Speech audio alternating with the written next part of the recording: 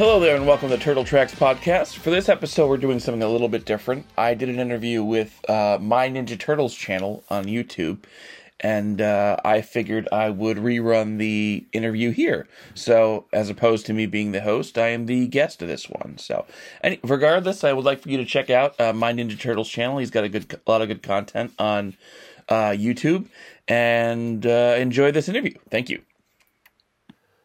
Hello, ladies and gentlemen, and welcome to My Ninja Turtles channel. I'm very happy to be joined today by Brian VanHooker, the host of the Ninja Turtles podcast, Turtle Tracks.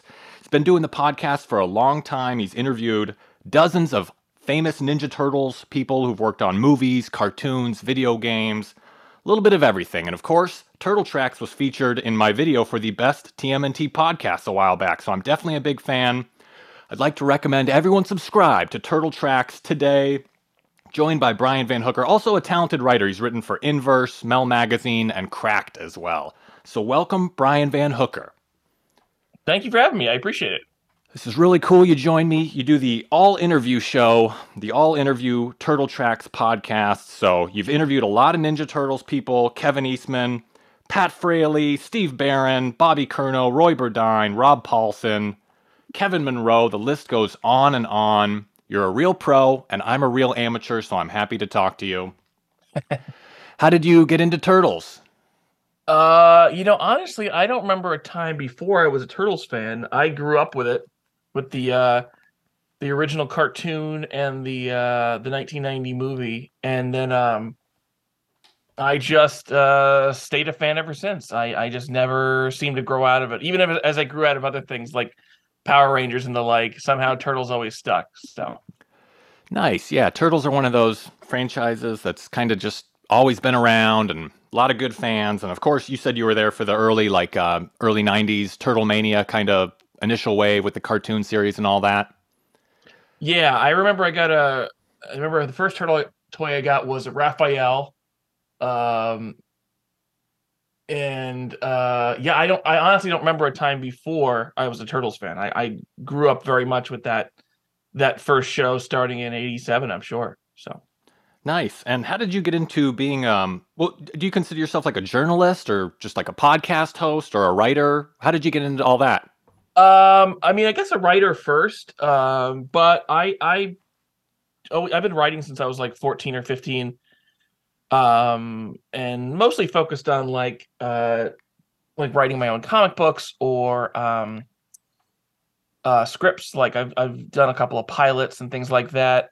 And then I got into magazine writing about 12 years ago. I started for Maxim magazine.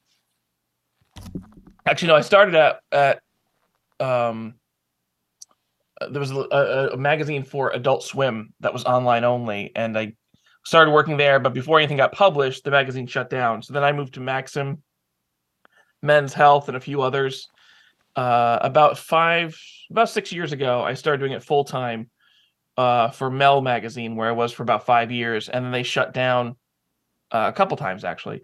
And then after Mel shut down the second time, I moved over to Cracked, where I'm now the senior features writer over at Cracked Magazine, and I've been there for almost a year, give or take.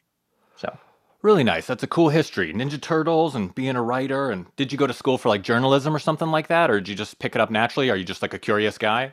I went for mass communications, and even the journalism part, like I kind of not resist the term, but I kind of it kind of still strikes me that that's what it is. Like I mostly do interviews with people like doing TV histories and histories of I don't know, I mostly do interviews, and it's oftentimes histories of TV shows, movies, things like that. I also did the official oral history of The Last Ronin, which was a huge thing for me to be able to do. I was officially like picked by IDW to write the story of The Last Ronin, and I was kind of bugging them for a while, for about a year as the issues were coming out. And once the final one was done, I got started on writing the history of it and got to talk to everybody involved with The Last Ronin for that story.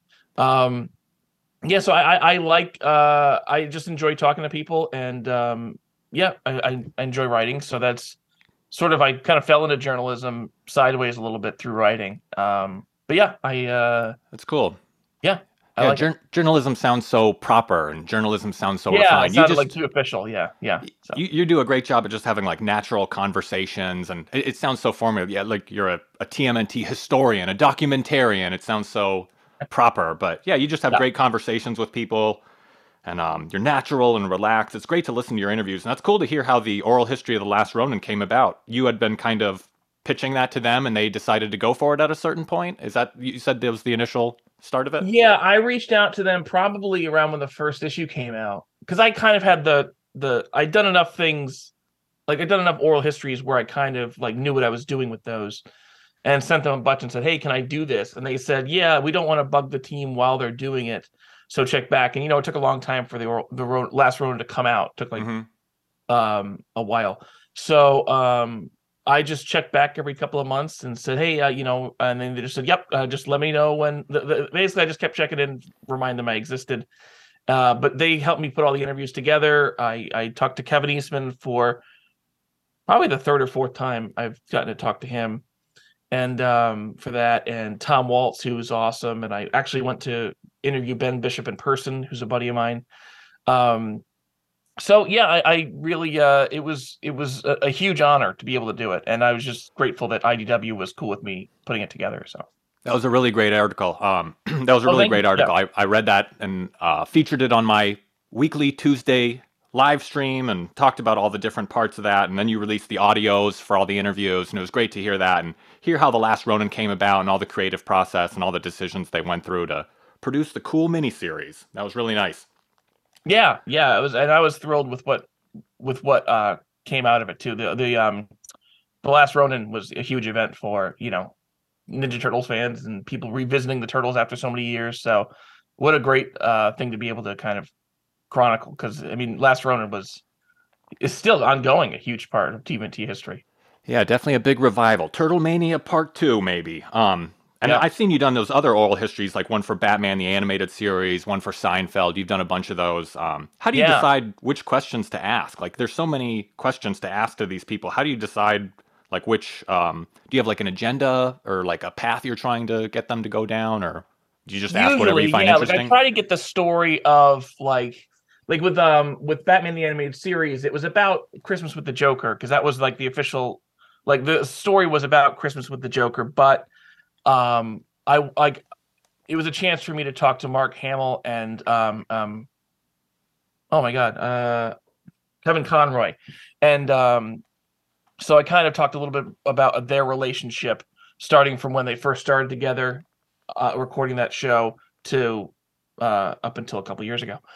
So that one was cool. It was really about finding out the history of that episode. So who wrote the episode, how it came together, any challenges while putting the story together. Also sort of the Joker highlights from that one and Batman highlights. So I try to piece together the story of, like, if I do an oral history of an episode, for example, I've done a lot of those of like Seinfeld or things like that. I'll talk to the writer first, usually find out where the genesis of the episode came from, any sort of memories from building the story out, anything that's memorable from like a table read or the taping. And I really just kind of go through the process of an episode of a television show, kind of start to finish. And that's generally my approach. Like with oral histories, they tend to be a little bit long for reading. So I kind of keep the chronology pretty straightforward, where I start in the beginning of where did this episode begin and end with how it ended, or if it won an Emmy or something, then I'll end there. So Hmm. Yeah, you did a great job. I think the last Ronin article ended with like all the toys and what's next for them in the future, and that was a yeah. great. You had a great little narrative in the article that told the story and explained where they're going in the future. And that was cool to hear your process. So you just kind of write down questions that you think will be interesting. Do you have any? I'm asking for any tips and tricks as an amateur interviewer over here from a real pro. Do you have any tips and tricks? I just I'm trying to think what I usually just try to think about the process of making something. Like if it's so like if I'm interviewing, like, so with the podcast, it's a little different because like when writing an article, I need to get these specific questions. So like sometimes people will kind of meander during an interview And for a podcast, it's not a huge deal. But for an interview where I need to tell a certain story, it's like, okay, well, I need to kind of redirect it and make sure I get all the facts I need to. It's like a checklist of things I need to do.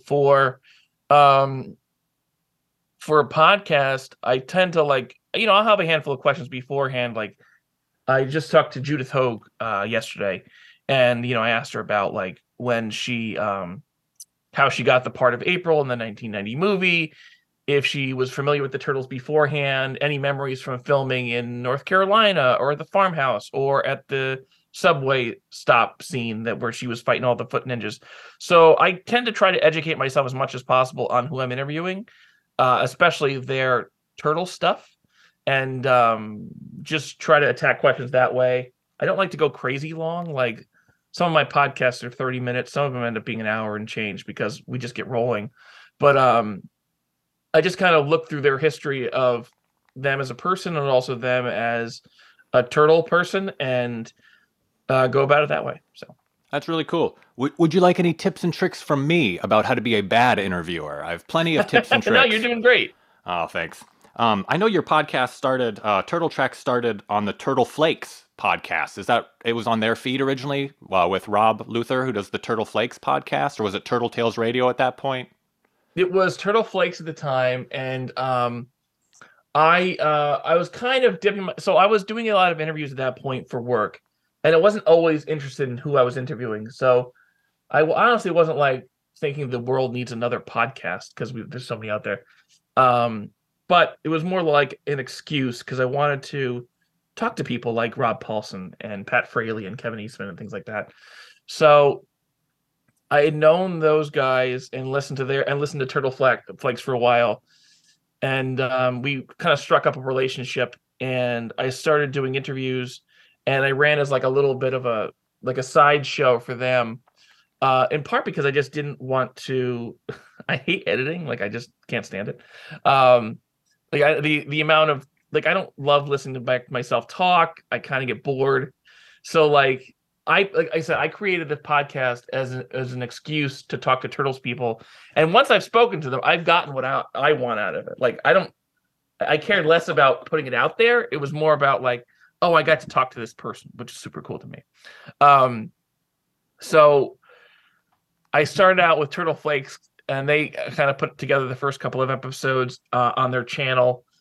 And after a little while, I decided like, okay, I'll do my own thing because I was enjoying doing it.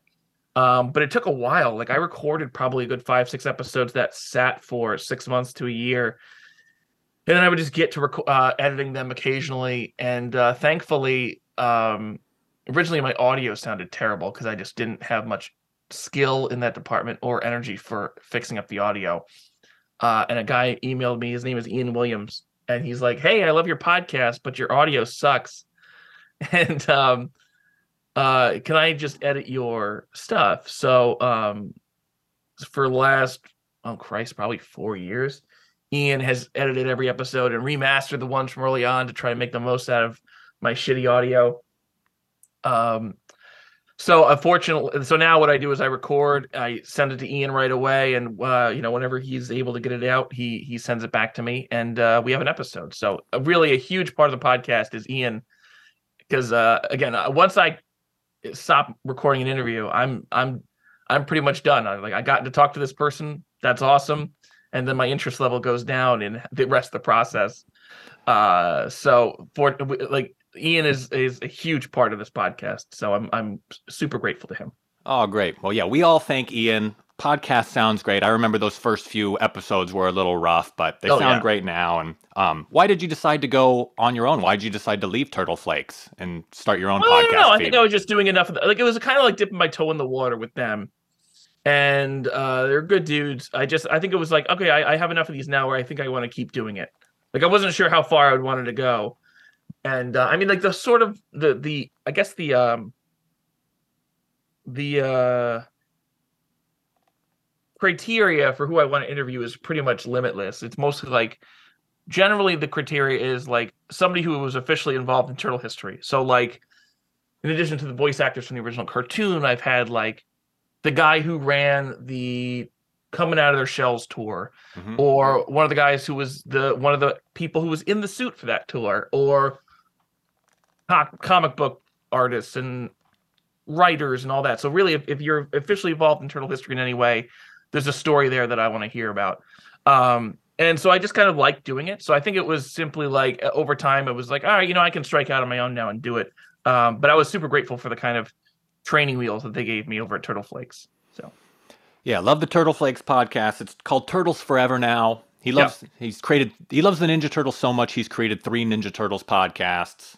Rob can't help himself, and I've been a fan Rob of all. also came up with the title. I completely owe him for the title of the podcast, Turtle Tracks, because I was like trying to think of one, and he suggested that, and I was like, that's kind of perfect. So I stuck with that, and yeah, so I owe Rob for that. It's great. Yeah, it's the first episode of the 1987 show, and of course, tracks could be a pun for audio tracks, of course. So it works out pretty well. So yeah, I owe Rob for a number of those things. Yeah, he's a good guy. He's been doing that Ninja Turtles he's podcast like this. for. He's the nicest dude. He's really a good guy. So Yeah, really good influence. I also want to shout out to the person who did my logo, Aaron Hazuri. I kind of designed it. I knew I wanted something that echoed the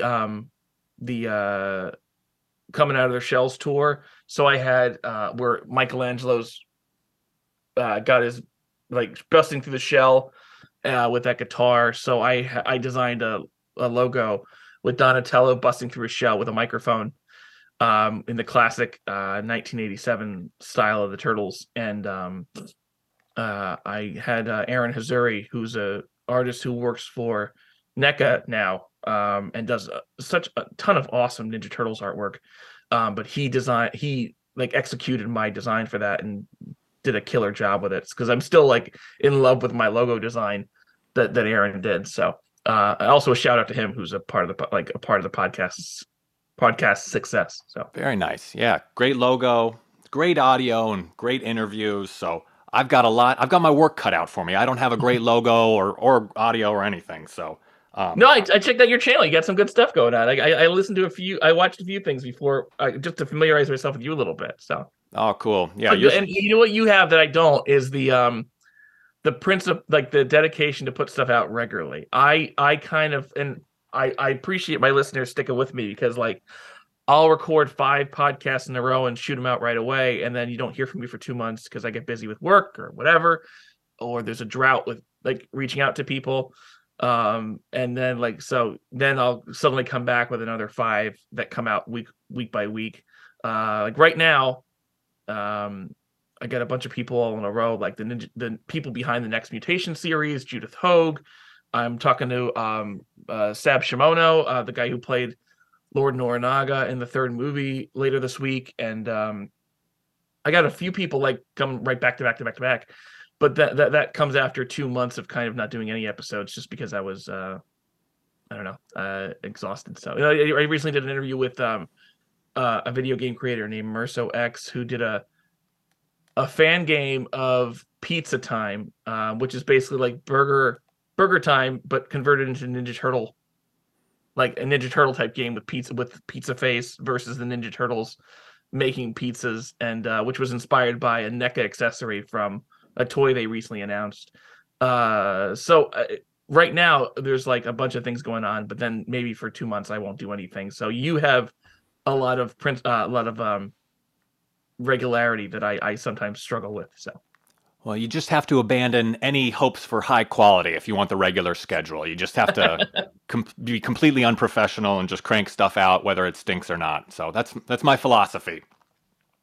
But no, you do good stuff. A lot of people, you mentioned Merso X, he's the guy behind Rescue Palooza, and you've interviewed voice actors and suit actors, producers, artists, a little bit of everybody. Do you have like any favorite moments? Do you have like a best guest or a favorite guest or something like that, or a good memory or something? I feel bad picking a best guest, but for some reason Cam Clark comes to mind. He's just such a sweet guy. I had a lot of fun talking to him.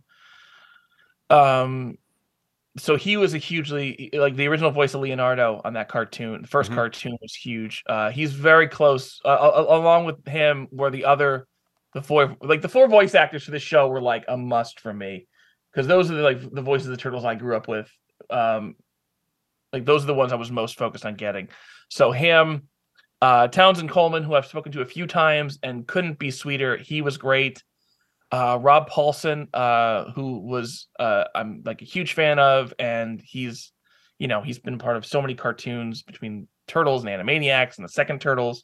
Hmm. I went to a handful of his Animaniacs live shows, and I met him at Comic-Con and eventually managed to work out a podcast interview. And he was just, I was like one of the people I was like kind of starstruck by. And Barry Gordon, who after 4 years of doing this podcast, I finally got him recently and was very excited to talk to him. So those are a few of the big ones. One of the first podcasts I did, which was a proud moment, was I talked to Steve Barron, who's the director of the first film.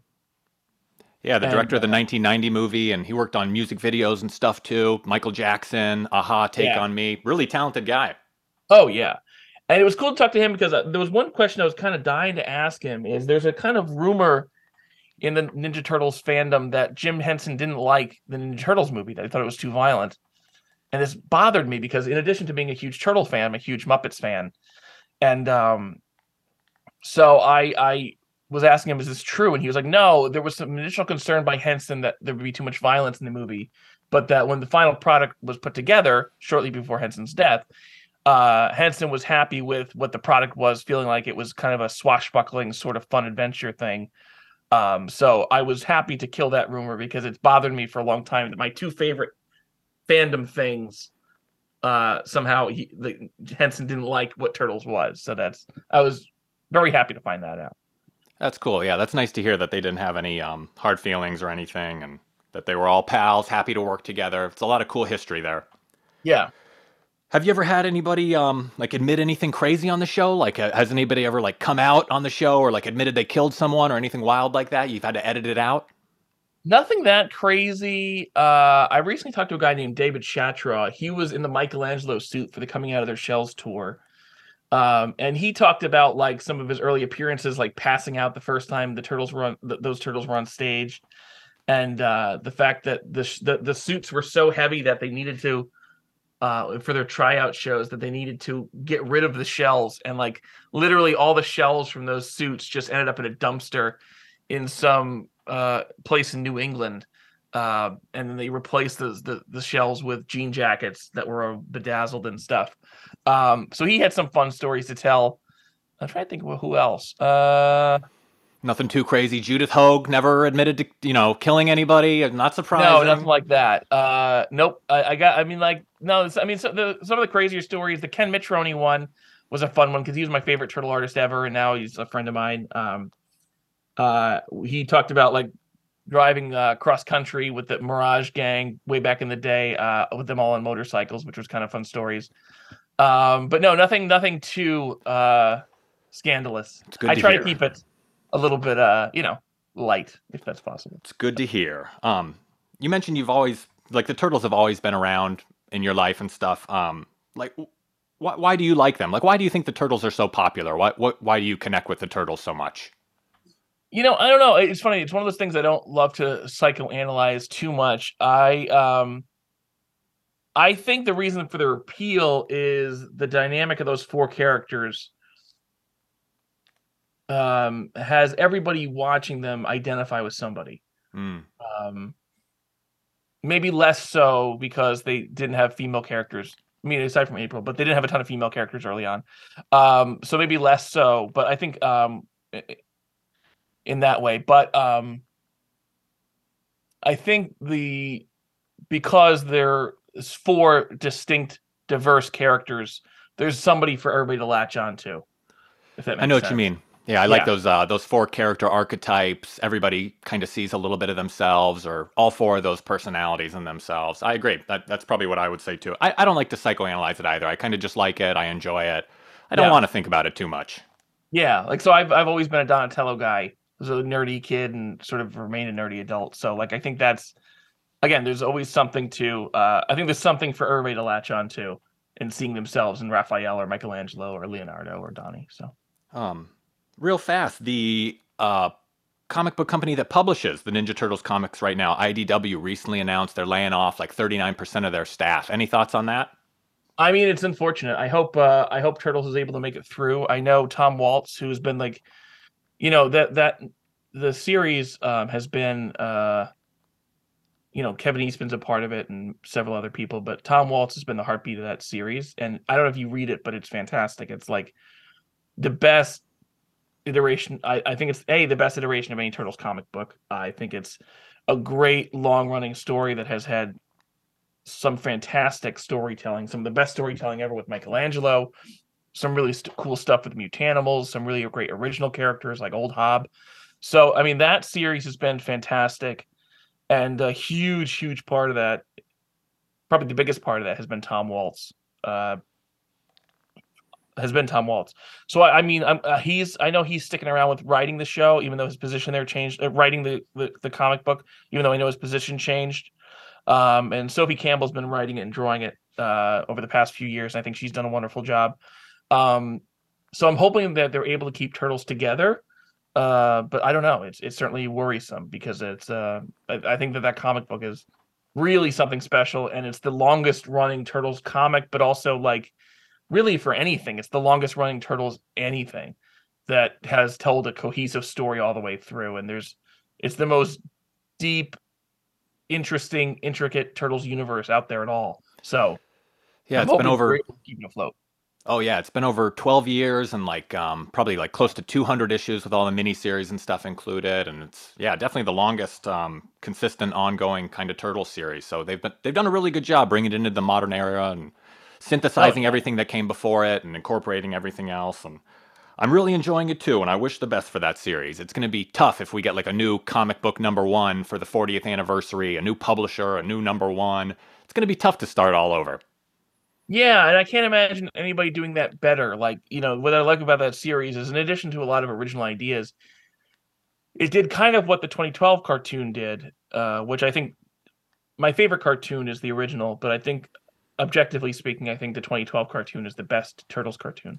But what those things both did separately was pick the best of everything that existed up until that point and incorporate it into their narrative. And so you've got the most obscure characters are in that comic book, and pulling from the 2003 series, which is often underappreciated, and so many other things that like all these different parts of Turtle lore are put into a blender and incorporated with a lot of new stuff and coming out with something really interesting. So I can't imagine anybody doing that better, especially honoring the history of the Turtles for the past 40 years almost.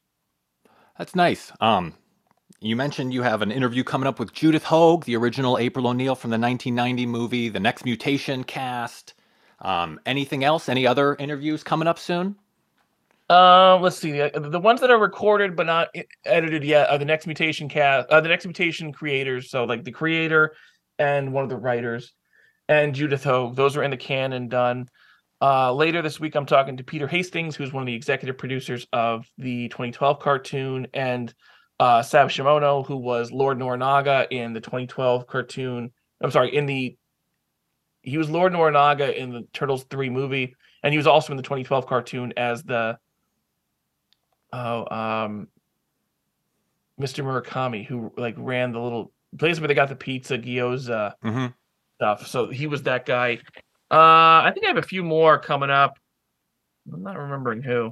Do you have any interviews set up with the Mutant Mayhem people? Any of the Mutant Mayhem cast or any of those? Nothing yet. I don't think they're allowed to talk yet. So Yeah. I plan to go after. I already kind of reached out to a couple of them and haven't heard back yet. But my goal is to reach out to as many of those people as possible because so far everything from Mutant Mayhem looks fantastic. So yeah, pretty cool. You've interviewed a lot of great people, a lot of Ninja Turtles people, like you've mentioned, people behind the scenes, in front of the scenes. I'm just going to quickly read off a list of all these people. It's just so impressive. Kevin Eastman, Pat Fraley, Steve Barron, Roy Burdine, Bobby Curnow, Rob Paulson, Kevin Monroe, Robbie Rist, Renee Jacobs, Ben Bishop, Kelly Hu, Tom Waltz, Trevor Zammit, Townsend Coleman, Merso X, Ken Mitroni, Steve Levine, Mitchell Insisti, Cam Clark, Chris Allen, Ciro Nieli, Michelle Ivy, Barry Gordon. Oh, what a list. That's just some of the names. What an amazing... And now you've spoken to a mentally ill man who pretends to be a turtle on the internet as well. yeah, I've done 60. Let's see here. Presently, I've done 67 I guess recorded 69 episodes, and like done also like some little ones with like customizers of the Turtles toys, because I'm huge into toys, as you can see behind me. So I've done a lot, and I plan to keep doing it because it's been a lot of fun. So, and I just like talking to these people. So I haven't gotten bored with it. So I'm going to keep doing it. That's good. Well, hopefully, speaking to you, my interview skills have improved, and hopefully, your interview skills haven't been tarnished by talking to me. Hopefully, your next interview doesn't go terribly after talking to me. But just wanted to say thanks on behalf of all Ninja Turtles fans. You do great work. Like I said, you're like a documentarian, a historian for the Ninja Turtles, and you do great interviews. And I'd like to tell everybody right now that's listening to go subscribe to the Turtle Tracks podcast, hosted by Brian VanHooker.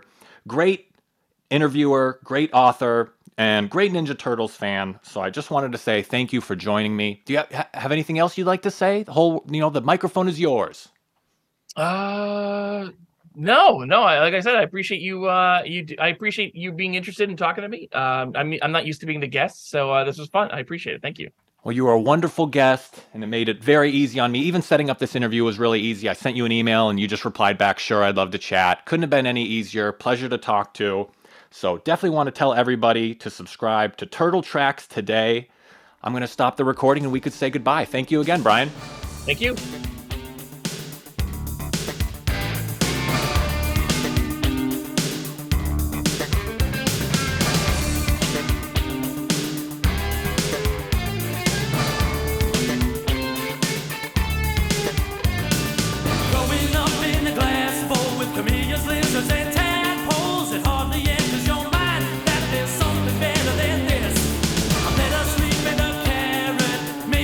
From the parrot,